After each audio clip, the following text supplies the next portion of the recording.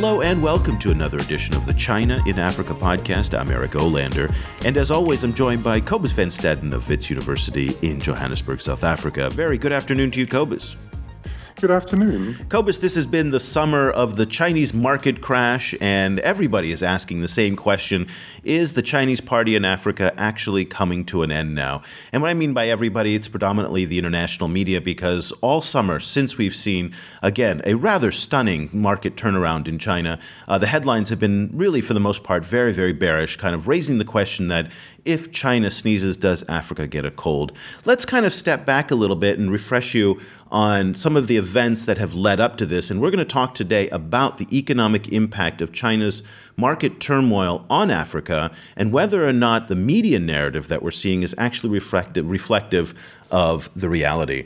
So, Cobus, it all began back on June 12th of 2015 when a 7-year bull run on the Chinese stock markets came to an end, and the markets since then have lost 39%, wiping away a total of $5 trillion in market value across all of the mainland stock markets. People may remember Black Monday, which was August 24th. The Shanghai main share index lost 8.49%. Then on Tuesday, the following day, the market fell another 7%. And all of this really started to raise kind of the concerns that will the Chinese economic miracle of the past 30 years now finally be coming to an end? And what will the impact be for people on the outside if Chinese consumers start to panic and not buy anymore? Now, to add to this type of kind of gloom and doom, the Caixin Media and Market Economics Manufacturing Purchasing Managers Index for September fell to 47. Now, that number by itself doesn't really mean much, but when you consider the fact that that's the lowest level since 2008, that starts to raise concerns. Now, Beijing is expected to report economic growth of about 6.5 to 7%. That's down from 7.3% last year, but more than double the 3.1% forecast for the U.S. by the International Monetary Fund in Washington. Only India, by the way, is expected to grow faster at 7.5%. However, there should be a little asterisk next to the Chinese growth numbers, or at least those forecasts, because a lot of experts really don't believe that the growth will be at anywhere near 7%, because if you measure Chinese economic output and you measure energy use and these other barometers of the economy, they're all pointing to maybe 1 to 2%, really bringing the question of whether China will actually fall into recession in the next few years. So these growth numbers are highly suspect. Okay, Cobus, that is the gloom and doom. As with everything, there is a whole nother story. And this is the story that isn't talked about very much. Retail sales grew by 10.4% in August. Now, when we talk about sales, the economy is actually still growing. When we talk about the stock market, only 7% of Chinese households actually own stocks. So the ripple effect of this 39% market plunge is actually not felt across the economy, unlike in the United States and in parts of Europe. The market as a whole from this year, September, as we record this podcast, the market year on year is up 33.82%. So listen, we've had a 39% plunge, but it's still up almost 33%, 34% in year over year, which just makes it really not a crash in that sense when you put it in the broader context. Now, let's talk about the RMB devaluation, because that also took Africa by surprise, particularly a lot of developing economies were very, very surprised when the Chinese central bank devalued the Chinese renminbi, or the yuan, by 4%. Now, that shook the markets quite a bit. African central banks, particularly in Nigeria, had to spend huge amounts of their reserves in order to prop up their own currencies. But let's take into account the RMB is up 25% against the dollar since 2005. So taken into a broader context, a 4% devaluation measured against a 25% increase over the past 10 years, still pretty good. And again, we have to think about the growth overall, 10% since 2008 in the US, 66% in China. Cobus, that was a whole lot of statistics. I hope our audience completely hasn't fallen asleep there, but I did want to paint two very distinct pictures here. There is a negative story, and it is a real story. There are a whole lot of reasons to be very concerned about what's going on in China. The flip side of it is that there are also a lot of reasons to kind of step back, take a breath, and recognize that, the sky may not actually be falling. Yeah, I mean, one of the reasons why when we were discussing this, it struck us that as there was always this doom and gloom talk about the fall in the Chinese economy, and then particularly the impact on Africa's economy, we we kept seeing announcements of new infrastructure deals. So that was quite kind of interesting. I mean, there's a lot of announcements of old infrastructure projects being finalized. So you see those, and of course they they date from an earlier, more prosperous time. But there are new ones being announced. So there are rail projects in Kenya. There's new rail projects in Ethiopia. There's $500 million loan into the copper industry in Zambia. And so this actually, it struck us that maybe the impact on Africa's economy is going to be slightly more complicated than predicted. Because on the one hand, you do see these new deals being announced. On the other hand, everyone agrees that this is going to be very bad for African commodity markets, and especially African mineral producers are gonna suffer a lot. So you have an interesting situation where, on the one hand, African countries are now not able to sell the minerals, yet they still have continuing and new debt to China coming out of big infrastructure deals that they have to repay by selling minerals to China, who's not buying minerals. So it seems like there is the impact is going to happen differently in different sectors in the African economy, and the impact of the Chinese downturn needs to be unpacked a little bit, I think. Well, let's take a look at some of the headlines that you're referring to. The Wall Street Journal: in Africa, those who bet on China face fallout. The Financial Times wrote, China turbulence casts shadow on Africa. Reuters: is 2015 the beginning of the end for Africa's China-led boom? And I think one of the things that struck me, and I have to admit, it's the same thing that you and I are guilty of in this very podcast, is the fact that referring to Africa as a whole may in fact be the problem here, because the impact, as you suggested, it's going to be different in different countries. So in the past week, 3 specific countries have been identified as potentially being the hardest hit. South Africa, because of steel, and also the Johannesburg Stock Exchange. We'll get to that very quickly. Angola, because of the heavy dependence on of Angolan oil exports and the mountain of debt that they have. And Zambia, because of the copper that you talked about. Those 3 countries are standing out. But when we look at Ethiopia, even Kenya, and countries along the maritime Silk Road, the impact is not expected to be as severe. So this brings up the question about how journalists are covering this question. And, particularly in the West, when they kind of lump all 54 countries together into a single entity, that may in fact be highly misleading. Yeah, definitely. I mean, and I think one of the problems is that in the past, Western journalists haven't had either the personnel on the ground or the column inches to really create a body of knowledge about the different kinds of economies happening in Africa with their readers. And now they don't have the kind of residual knowledge to fall back on when they need to explain these things. You need to do a lot of basic explaining, I think, to explain why certain countries in Africa are going to be more impacted by this Chinese downturn than others. I think frequently there's both just not the space and the resources and the time and the will, I think, to really unpack that a lot in the mainstream Western media. Well, looking at the media coverage, before we get back to the economics of it, I've noticed a very stark difference, and I'd like to get your take on this as a kind of Asia-Africa media scholar yourself. A stark difference in terms of the narratives kind of portrayed in the Western or the English language media or the non-African English language media. African media itself, which is the local reporting at the national level and even at the local level, and then the Chinese media. So not surprisingly, I've been reading the Chinese media quite a bit, and they are not, they're hewing the party line. Everything's fine, don't worry about it. Well, I think that's, very, very dangerous in many respects because, for the most part, the level of Chinese knowledge of the average news consumer on a lot of these topics is just absolutely abysmal, in part because of the very strict kind of propaganda and content regulations that exist. So the Chinese news consumer is generally ignorant about all of this, and their media coverage has just been like, problem? What problem? In Africa, it's been far more complicated. You and I kind of sit over Twitter and Facebook all day looking for articles. And again, what we've seen is deal after deal after deal being announced.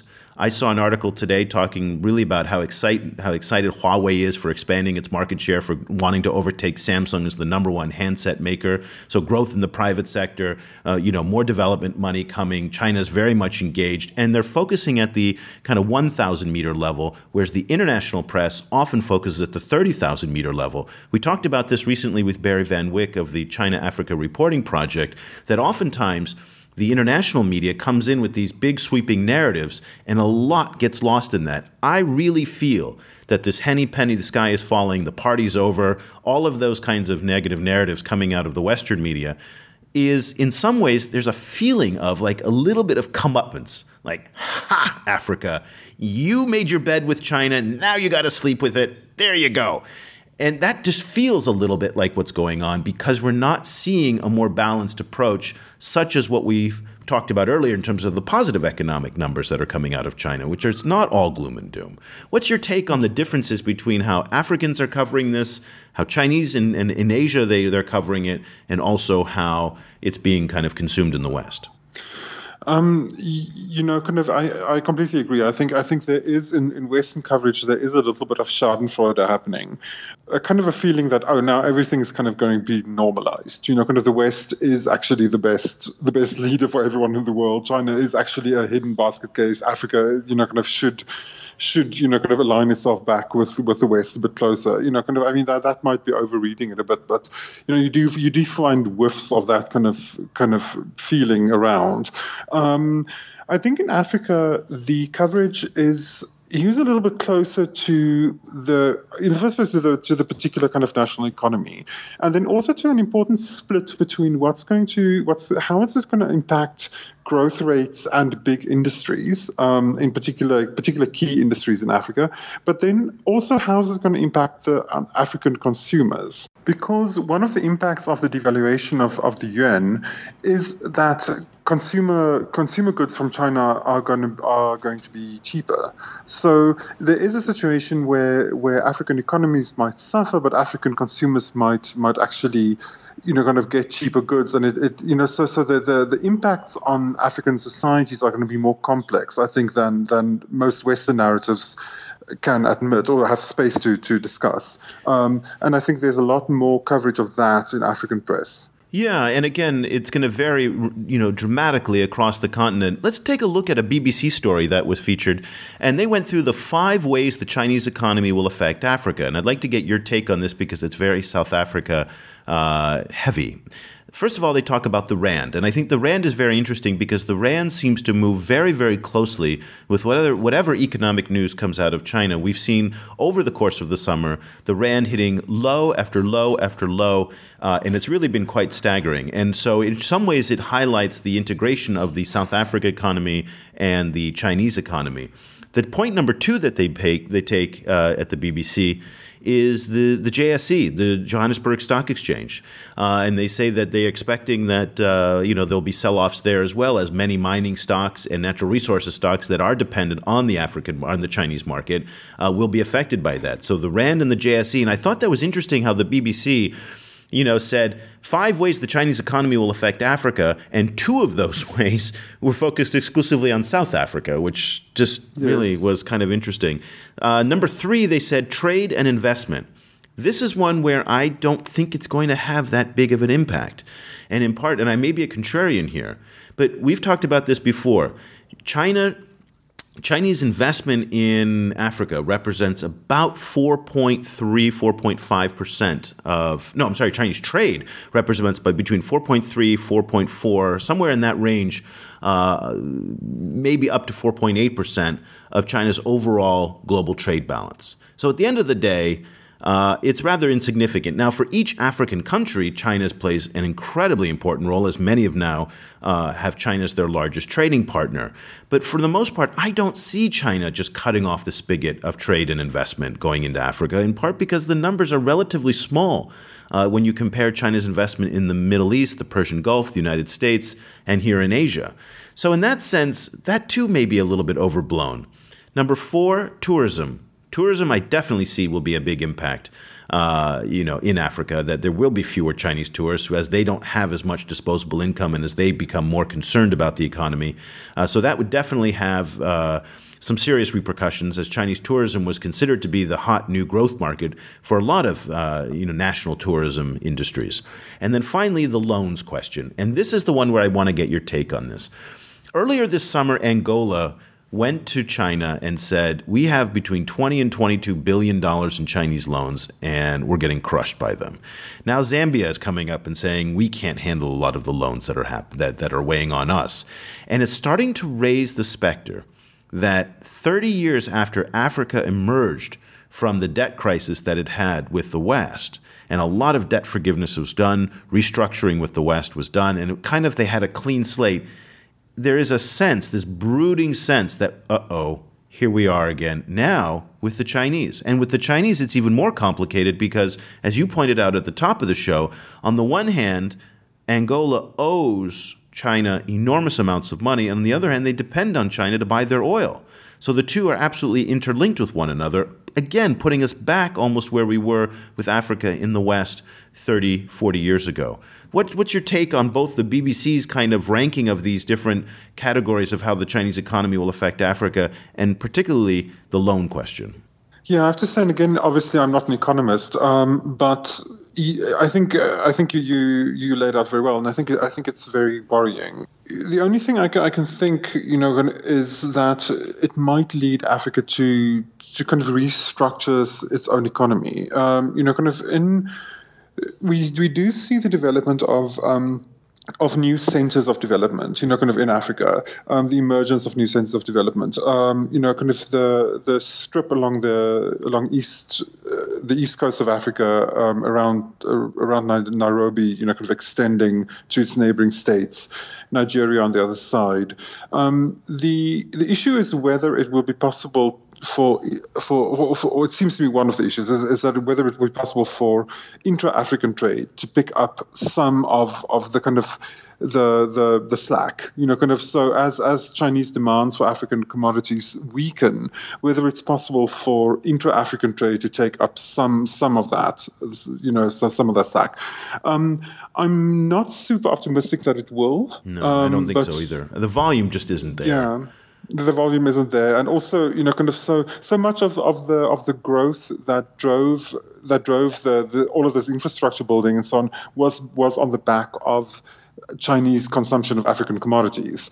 So it's this kind of circle logic where kind of a snake eating its tail. Basically, where you end up where you started. I have to say the specter of Africa being indebted again, and with tons and tons of money just kind of flowing out as interest payments on loans is almost too depressing to contemplate. It makes me want to run into the hills. It's too horrible. Before we get to blame the Chinese for all of this, and again, I'm no defender of the Chinese. I know people accuse me of that, but I'm not. I don't really have a horse in the race. I'm just kind of pointing out the fact that Ghana, who is also now kind of starting to be worried about its own debt, a lot of that debt that the Ghanaians have isn't to the Chinese, but to the IMF and to the West. So we're back. So China is a player in this debt problem, and in some countries, it's the primary player.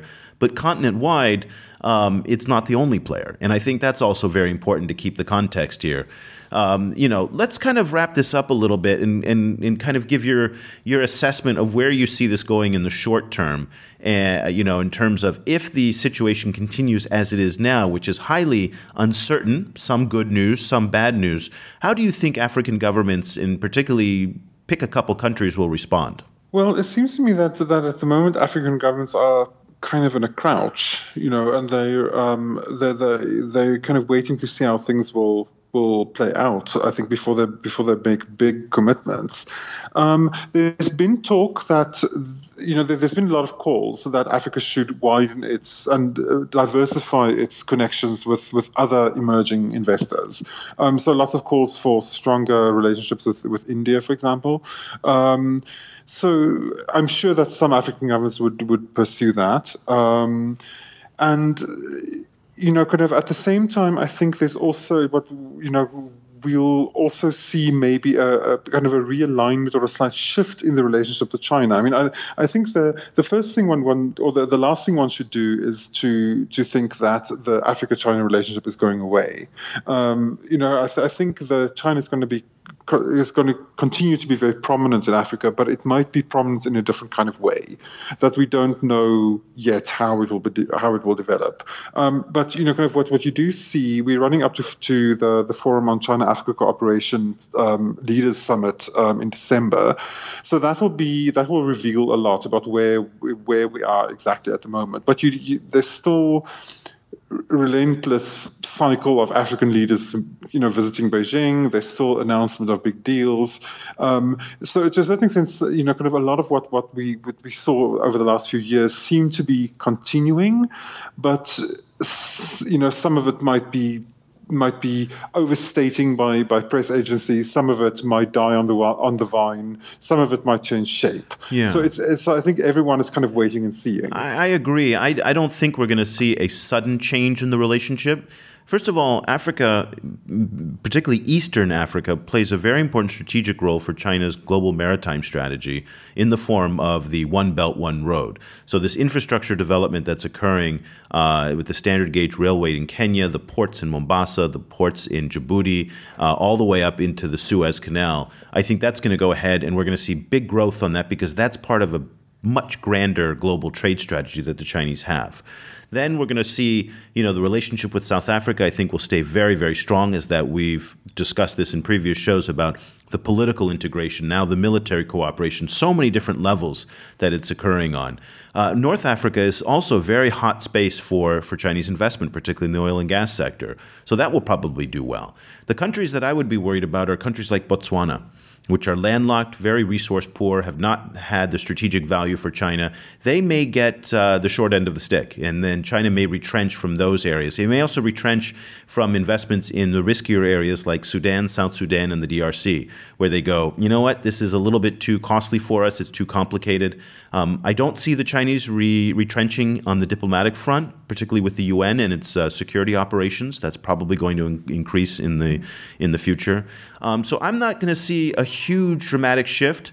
Again, I still see Africa as a relatively small piece of China's bigger global trade pie and investment pie. So I think for the Chinese, they're not that intimidated by what's going on. Here in Southeast Asia, which has, by a factor of maybe 100 times the investment that the Chinese are doing in Africa, there's much less concern. There is, less concern. There is still some concern, but at the same time, they're seeing the Chinese still actively engaged in this part of the world economically. So I'm going to kind of fall with you on the sky is not falling, and I think that there's a lot of overblown media coverage. Before we go, I'd like to recommend everybody to read two articles that are just highly informative on this subject. Number one, Martin Jacques, who is the author of When China Rules the World, he wrote a column on September 14th in The Guardian. It's not the Chinese economy that's on life support, and he's very much in defense of the Chinese and kind of saying, you know what, everything's going to be fine. Now, for a contrarian point of view from that, Deborah Browdigam, a very well-known China-Africa scholar, she wrote an article on CNN.com, What Does China's Shock Yuan Devaluation Mean for Africa? And she really kind of goes through and says, it ain't good. So those are two perspectives that I think that everybody should kind of take a look at and will help inform this discussion. I'll post those in our show notes on our webpage at ChinaAfricaProject.com. We'd love to hear your comments about this. Cobus and I, we put together a webpage that we have all of our stories, so you can search back episodes. But Cobus, we also kind of been following this story every single day for the past 2 or 3 months over on our Facebook page at facebook.com/ChinaAfricaProject. And we're also updating this all the time on our Facebook page and on Twitter. So I'm at Stadenesque, as STADENESQUE, and you can follow both of us on a regular basis. Kind of updating all the time. If you'd like to follow this podcast, go ahead and look us up over on iTunes. Just search for China Africa, and we'll come up right there. And by the way, iOS, our app is fixed and it's up. We're having some problems with our Android app. We apologize. We're trying to fix it as fast as we can, and I'll let everybody know when that's ready. But if you want to listen to us also on SoundCloud and Stitcher, we're available there. there. We'll be back again very soon with another edition of the China in Africa podcast. Thank you so much for listening.